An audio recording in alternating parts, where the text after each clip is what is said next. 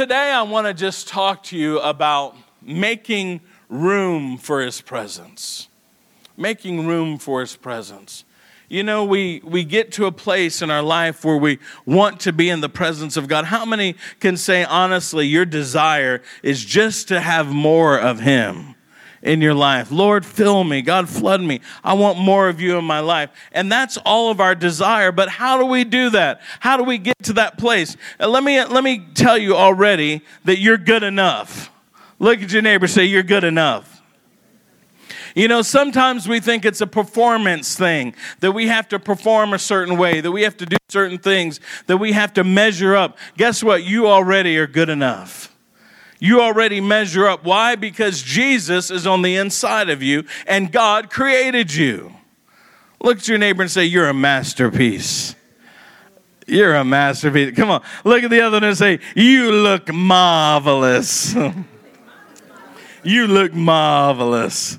You're a masterpiece. God created you for good works, the Bible says, Ephesians chapter 2, that you were created for good works, which are in Christ Jesus. So that means that you're already good enough. You already measure up. You're already worthy to have God living on the inside of you. Have you ever thought about that before and thought, how in the world does God choose to use me?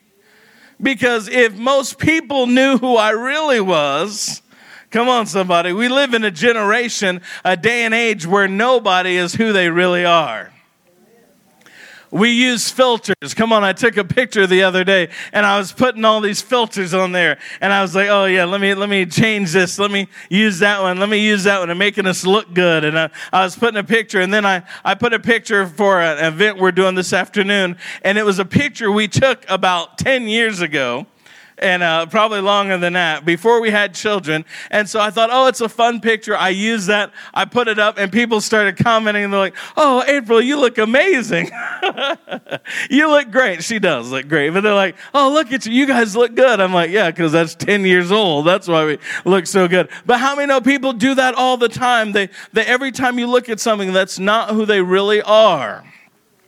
But sometimes you think, if people knew who I really was, they wouldn't even want to be near me. They wouldn't want to talk to me. But God knows who you are. He knows what you've done. He knows where you're going. And he still desires to live and move on the inside of you. Come on, you're worthy. You're worthy to carry the presence of God.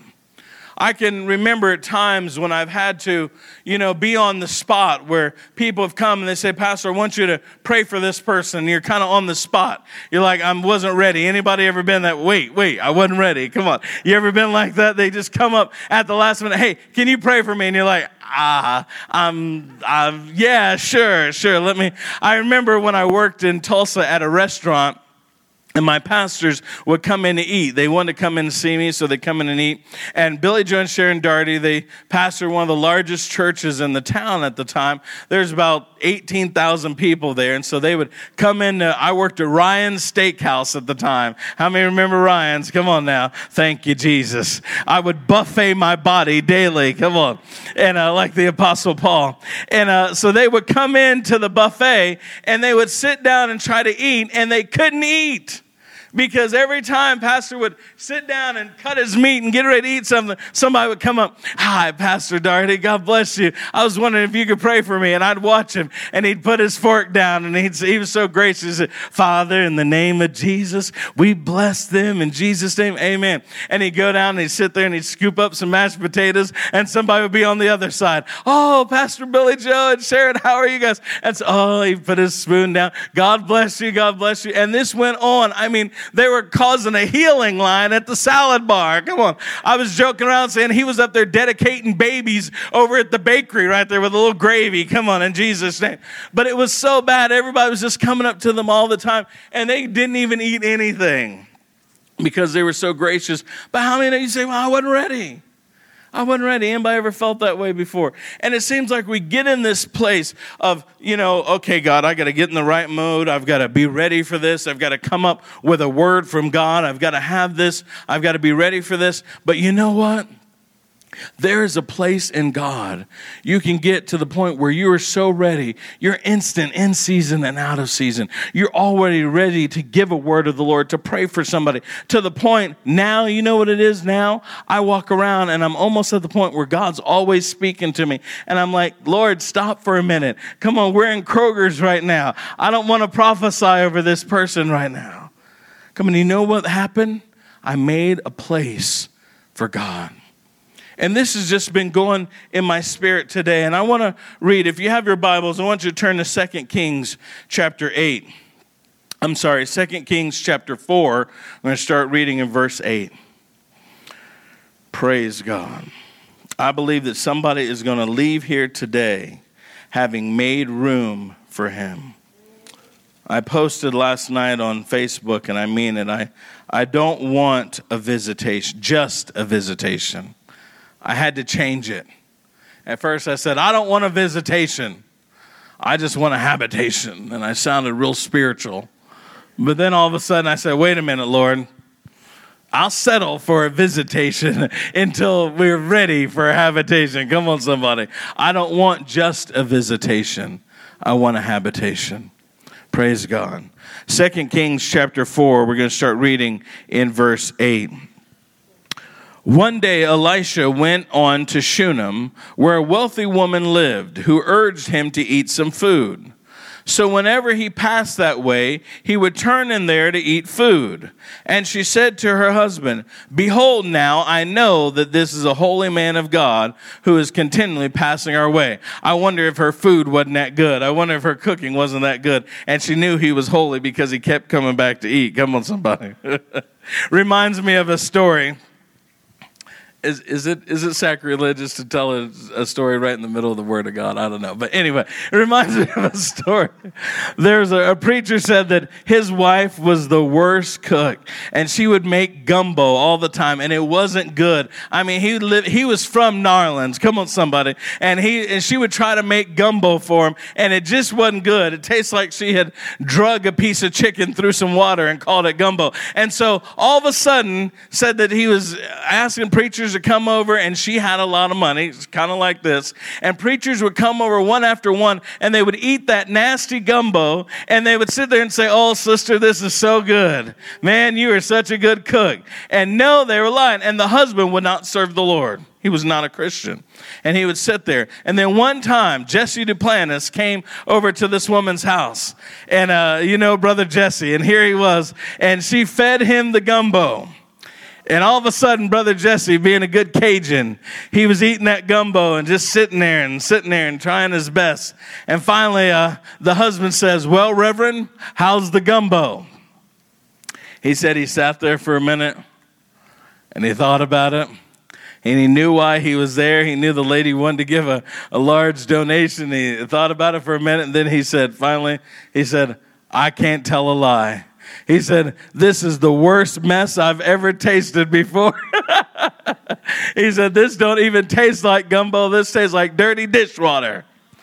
And then the woman started crying and got all upset. And the husband said, that is a true man of God right there. He said, I'm ready to go to his meeting and give my heart to the Lord. That's the first preacher that's come over here and told the truth. The others just sat in that chair and lied. So I know he's a man of God. Come on, somebody. Sometimes you got to tell the truth. There's another preacher. I'm on a roll here. Another preacher that would get food from the church all the time, and he didn't like it. And so he spray painted the bottom of his trash can. And whenever somebody would give him something he didn't like it, he'd throw it in there. And then at church, they say, well, Pastor, how was that pie I gave you? He said, it sure did hit the spot. Some of you will get that tomorrow. Anyway. Behold, now I know that this is a holy man of God who continually passes our way. Verse 10 is where I want to clue in on. It says, let us make a small room on the roof with walls and put there for him a bed. Come on, if you write in your Bible, underline a bed, a table, a chair, and a lamp, so that whenever he comes to us, he can go in there. One day he came there and he turned into the chamber and rested there. And he said to Gehazi, his servant, call this Shunammite. When he had called her, she stood before him. And he said, now say now to her, see, you have taken all this trouble for us. What is it to be done for you? Would you have a word spoken on your behalf to the king or to the commander of the army? She answered, I dwell among my own people. And he said, what then is to be done for her? Gehazi answered, well, she has no son, and her husband is old. He said, call her. And when he had called her, she stood in the doorway. And he said, at this season, about this time next year, you shall embrace a son.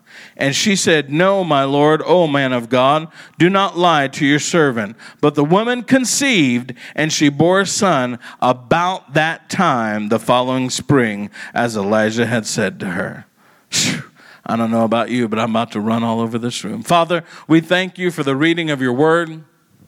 God, we thank you that it brings light. God, we thank you that it causes us to enlarge our thought. And God, I pray that you would help us over the next few minutes to get to the place where we can make room for you. God, we love you and we praise you in Jesus' name. And everybody said, amen. Amen. Hear this. Woman wanted to have a place for the prophet. She wanted to provide for him. She wanted him to keep coming there. She wanted to make him comfortable. And she said, let us make a room on the house and let us make this room for him on the roof and put in there a bed, a table, and a chair and a lamp. How many know that she understood having the man of God in her house brought her good things? Can you say amen? Brought her blessing, brought her comfort, and she knew that she needed to make a place for him. And as I've been studying this week and everything I've been doing and in my prayer time, God's been saying, I want my people to make a place for me. Not just in the church. And first I thought, oh, this is for the church. We need to give more time to worship and allow the Spirit of God to move. How many know we need to do that? Amen? I will always do that. I will never be married to a script and follow a script and say we can't allow the Spirit of God to move. I'm thankful for the church where we can be free and let God do what he wants to do. Can you say amen to that? But then God says, no, it's not just for the church. I want you to make a room for me. I want everyone to make a room for me. Now, I'm not saying you need to get into interior design and change your house, but I'm saying you need to make room. You need to make him feel welcome and say, God, have a place. I have a place for you, and I want you to live inside of me. I'm tired of just people going to church and making room for God on Sunday for a couple hours. And by God, don't go past 12:30. I tell you what, because the anointing will lift at 1:45. How many know what I'm talking about? And don't call me to come in here on another day because it just ain't happening. I've made room for God, and that room is from 11 to 12:30 on Sunday, and that's it. But I'm telling you, God wants to invade every part of our life. As I was out there in California, we decided to go. We had a meeting come up at the last minute, and I jumped on a plane and went to LA for this meeting. And while we're there, I said, you know what? Let's stop at the Bonnie Bray house where it all began. How many are familiar with the Azusa Street revival? William Seymour, a black man from Texas, came and began seeking the power of the Holy Spirit and knew there was more and began seeking what God would do. And he went to a Bible school and he wanted to learn. And it was a white man that started the Bible college and he couldn't get in. He had to sit out in the hallway and listen. How many know that's dedication right there? He could have got offended. Now today, we would have got offended. We would have had signs up. We would have been marching and telling everybody, oh, they don't want us in there, so they're too bad. But he didn't do none of that. He just sat out there and said, I don't care about anybody. I just want to hear the word of God.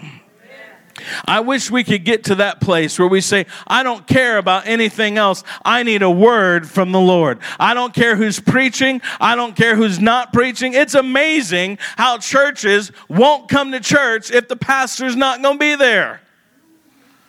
You know, sometimes I get called away to go at the last minute and I go, and sometimes I can remember being in Denver, you know, and our pastor couldn't tell anybody that he wasn't going to be there because people would not come to church.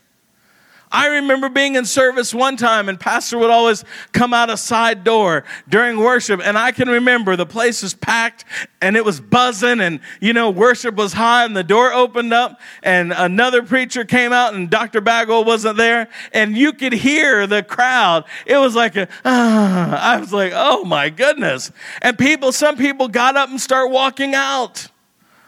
I thought, you have got to be kidding me. Did you come to church for a man, or did you come to church to get a word from the Lord? And I'm telling you, if we would get to that place where we say, I'm so hungry for God that I don't care who's standing up behind the pulpit. I know that if I come hungry, that God is not going to let me down, because blessed are those that hunger and thirst after righteousness. They shall be filled. If we get to that place, we know that we're going to get something from God. We're going to get something. Amen. I tell you what, a donkey spoke in the Bible. God used a donkey. Come on, and he's using donkeys every Sunday from pulpits all over the world. But I'm telling you, you've got to get to the place where we say, I'm ready to receive from God. And William Seymour said, I want a touch from God. And he ended up going and he coming down. They invited him to come down to California to preach. And he went there and he preached. And the first time he preached, he talked about the Holy Spirit. They kicked him out of the church.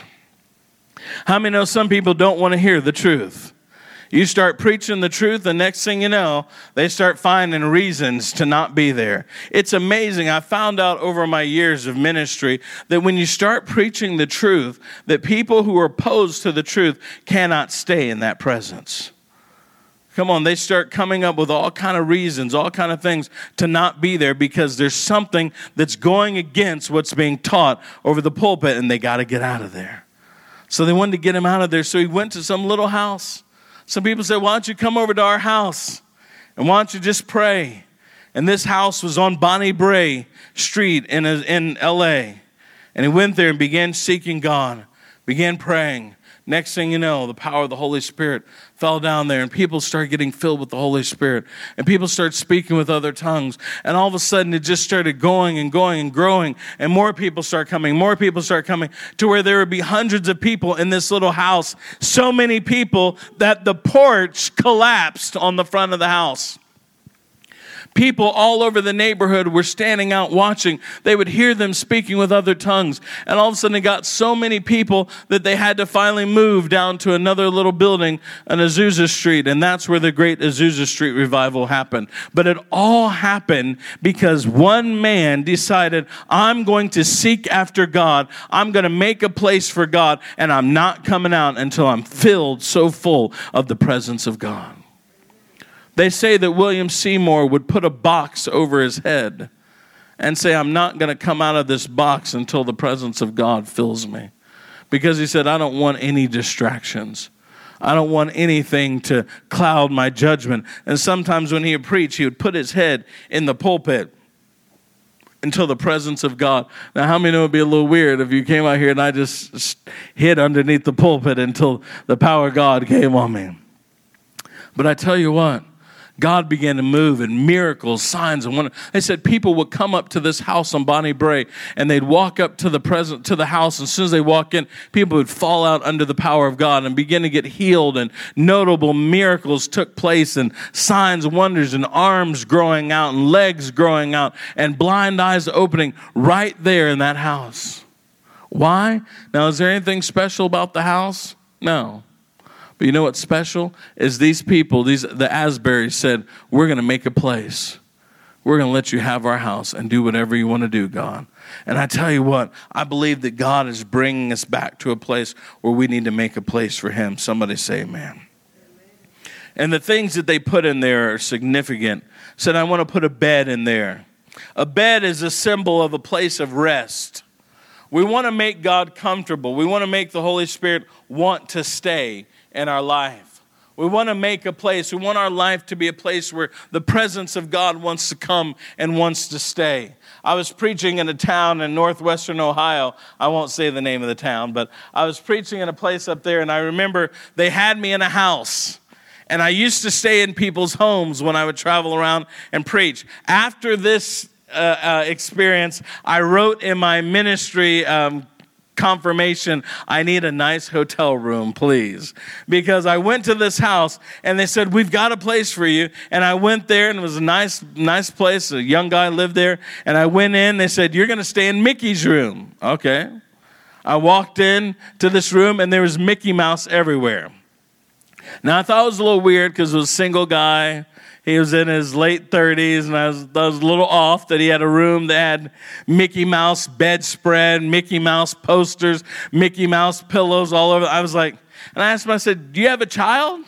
No. This is Mickey's room. Okay. And I was so tired. I had been traveling all day, so I went in there, and I laid down on the bed before service that night, and I took a nap, and I woke up. And I was dying. I woke up and I couldn't breathe. My throat was closing off. My eyes were this big. Oh my God. And I went out and I was like, oh my gosh, I don't feel good. I said, do you have a cat or something? He said, oh yeah, Mickey gave up his room for you. The devil is a liar. This room was just for the cat. And the cat lived in there and he didn't bother to say anything. And I went back in there and looked. There was cat hair all over everything I had, and I'm allergic to cats, and I was dying. I had to get out of there. I stayed one night, and then I was like, you know what, I can't. I was supposed to be there for like 3 nights. I was like, I'm sorry, I'm leaving. And I left and went and got a hotel. How many know it wasn't comfortable there? I didn't want to stay there. I don't want to stay there. But God wants us to make a place that is comfortable for him. Now when I go to Colorado, I don't get a hotel when I go to Colorado. I stay with my brother, Pastor Chris De Diego. They have made a place for me, literally. There is a room in their home that is my room. It's the love room, and it's got a little thing on there. That's my room. My clothes are hanging up in the closet there. I have my room there. They have a brand new bed that is the most comfortable bed in the world, just for me. Come on, somebody. And you know what? I remember in the other house that the bathroom was down the hallway. Remember that? And the guest room was here and the bathroom was down the hallway. And they keep that house frigid. It's so ice cold. And we'd have to get up in the middle of the night and walk out. And sometimes you just walk into the bathroom, stumbling out in the middle of the night, and there's somebody, his office was right there. And I remember one morning walking out early in the morning in my PJs, and there's assistant was sitting there at the desk. Hello, Pastor. I'm like, no, that wasn't as comfortable right there. Now I have a bathroom inside the love room. And that's what God wants. He wants to be comfortable in your life. Come on, somebody. And the way you make him comfortable is you say, this is a life that you can have your way. You can do what you want to do in my life. I'm giving you free reign in my life to do whatever you want to do. Come on, somebody. We've got to say, Lord, use me. Do whatever you want to do. Be comfortable in my house. 2 Corinthians chapter 6, verse 16 says, and what agreement hath the temple of God with idols? For ye are the temple of the living God. As God hath said, I will dwell in them and walk in them, and I will be their God, and they shall be my people. Wherefore, come out from among them, and be ye separate, saith the Lord, and touch not the unclean thing, and I will receive you. The way that we're going to make God comfortable is living a separated life. People don't want to hear this kind of preaching anymore. Come on, this isn't popular. But I'm going to do it. Because the way that we're going to make God comfortable is saying, I'm living a separated life. My life is a place where you can be comfortable. There's not things in my life that make you uncomfortable. And how many know sin, touching things that are unclean, living a life that's one way on Sunday and another way on Monday, how many know that ain't right? Look at your neighbor and say, that ain't right. Come on. God is wanting us to live a separated life. He says, I'm going to be in them. I'm going to walk in them. I'm going to live in them. I will be their God and they will be my people. We've got to make sure that we are God's people, that we're a reflection of God's people. I'm telling you that the world is looking today. They're watching you. They're looking at you and I, and they don't want any fakes. Come on, the day of being a fake and bait Christian is over. Well, Pastor, this isn't a good, friendly message today. Come on, that's how we're going to invite the presence of God in our life, is being separate. Come out from among them. And I'm telling you, when you live a life of separation, God will dwell in you. He will move in you. He will live in you. And you will see the power of God coming out of you. Somebody say amen. People are looking for something different. This millennial age that's coming up right now, they want something that's true. Because like I said, everything they see, everything that we promote today is not what it really looks like.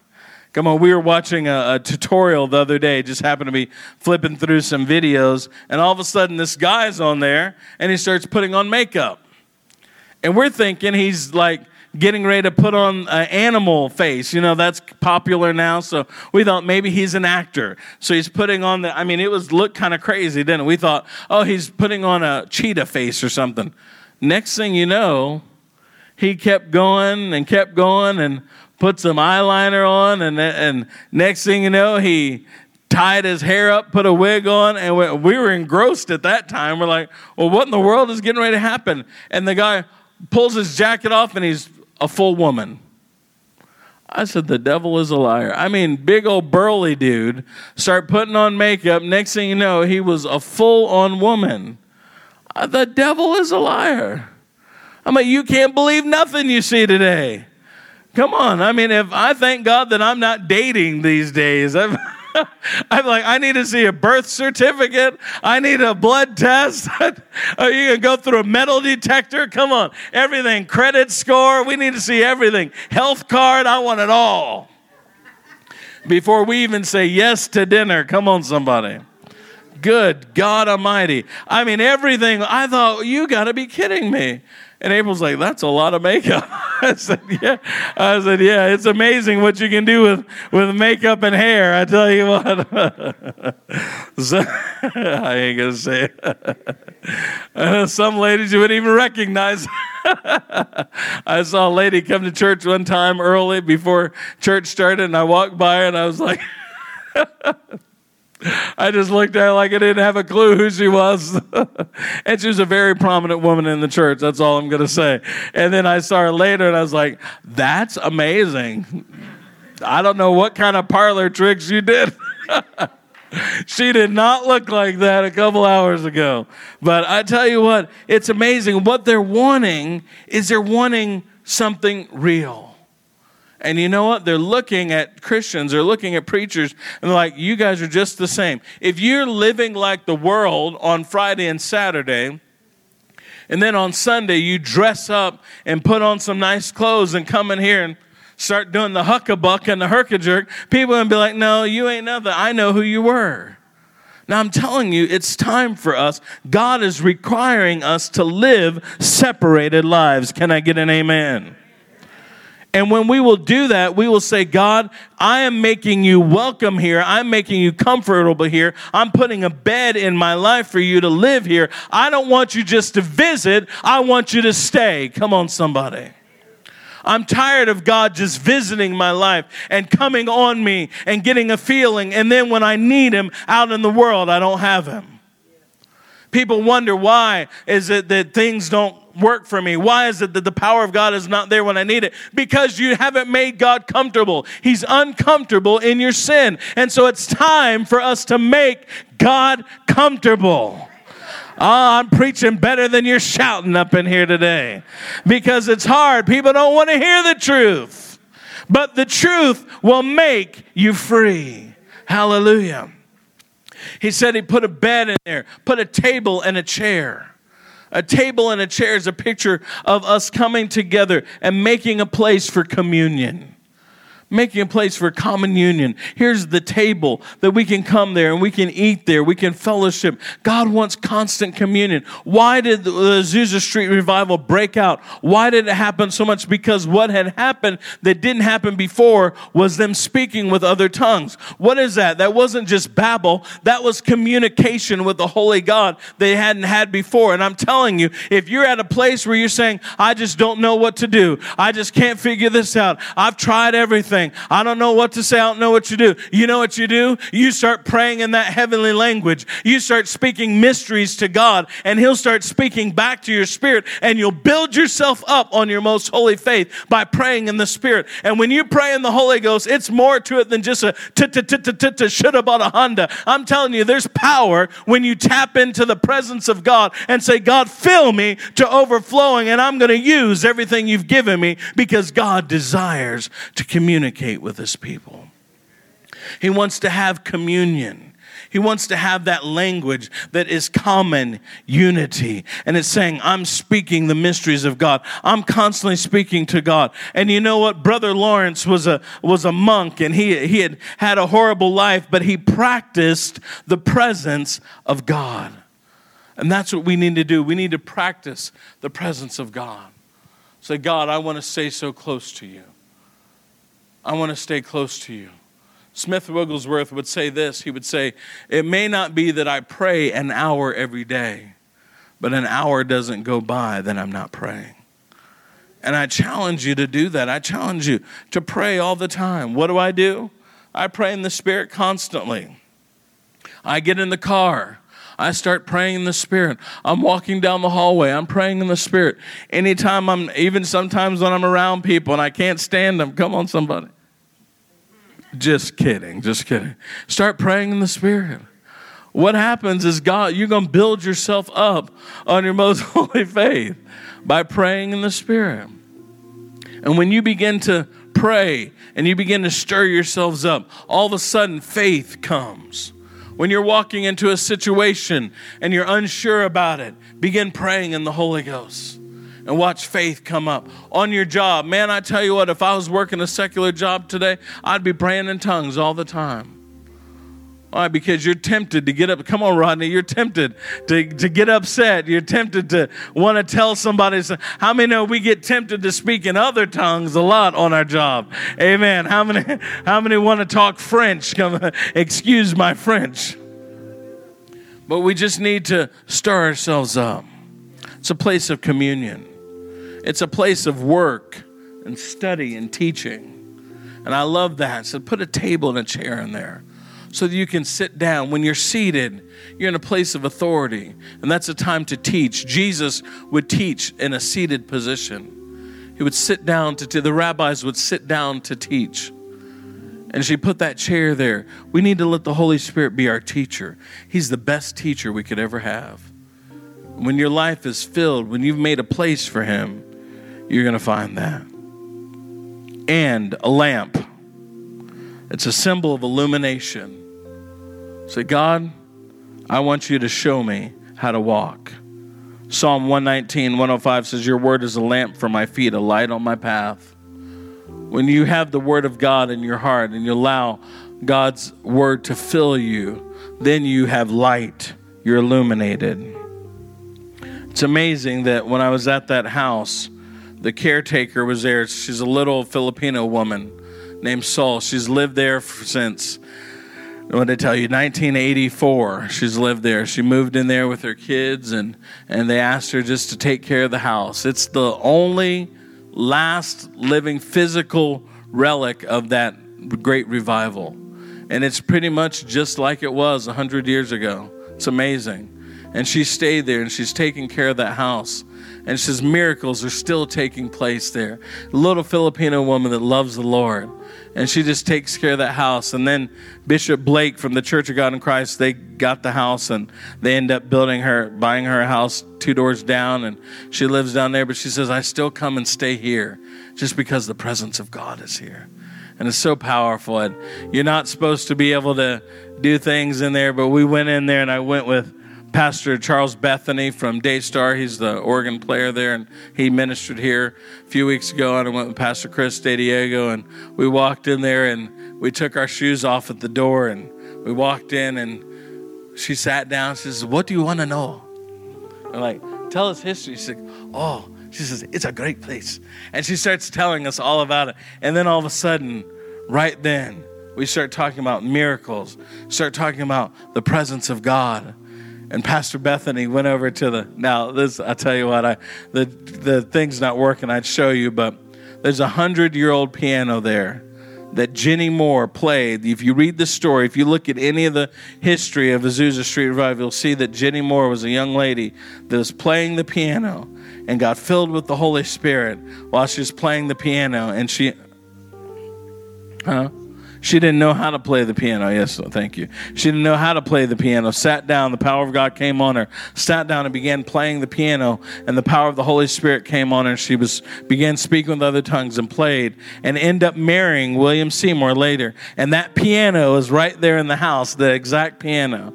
And Pastor Bethany went over there and pulled a chair up. And there's signs, do not touch. But we had special favor. Come on.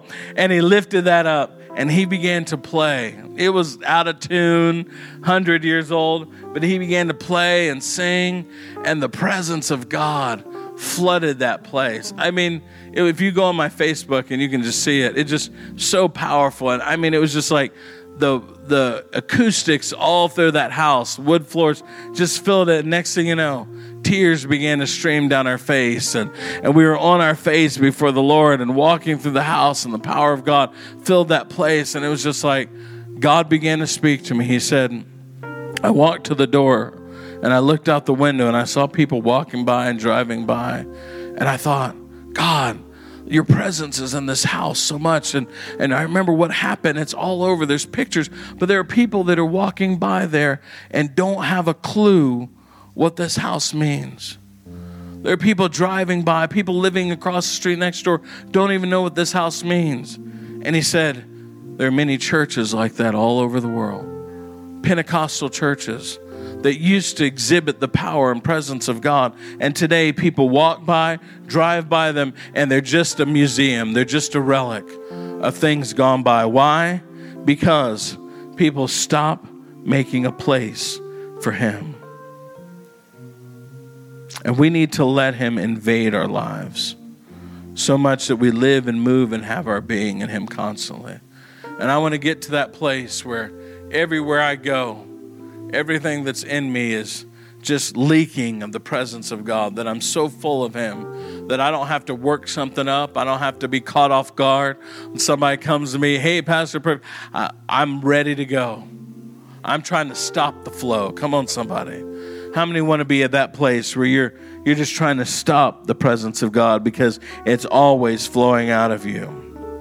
And the way to do it is by making a place. And that was the past, but today 1 Corinthians says, chapter 3, know ye not that ye are the temple of God, and that the Spirit of God dwells in you?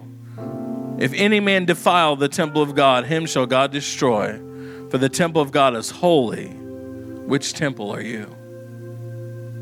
Are you the temple of God, or are you a defiled temple today? I challenge you to make a place for him. Say, Holy Spirit, I'm giving you a bed. I'm giving you a table and chair. I'm giving you a lamp. And I'm saying, come and dwell. I don't want just a visitation anymore. I want a habitation.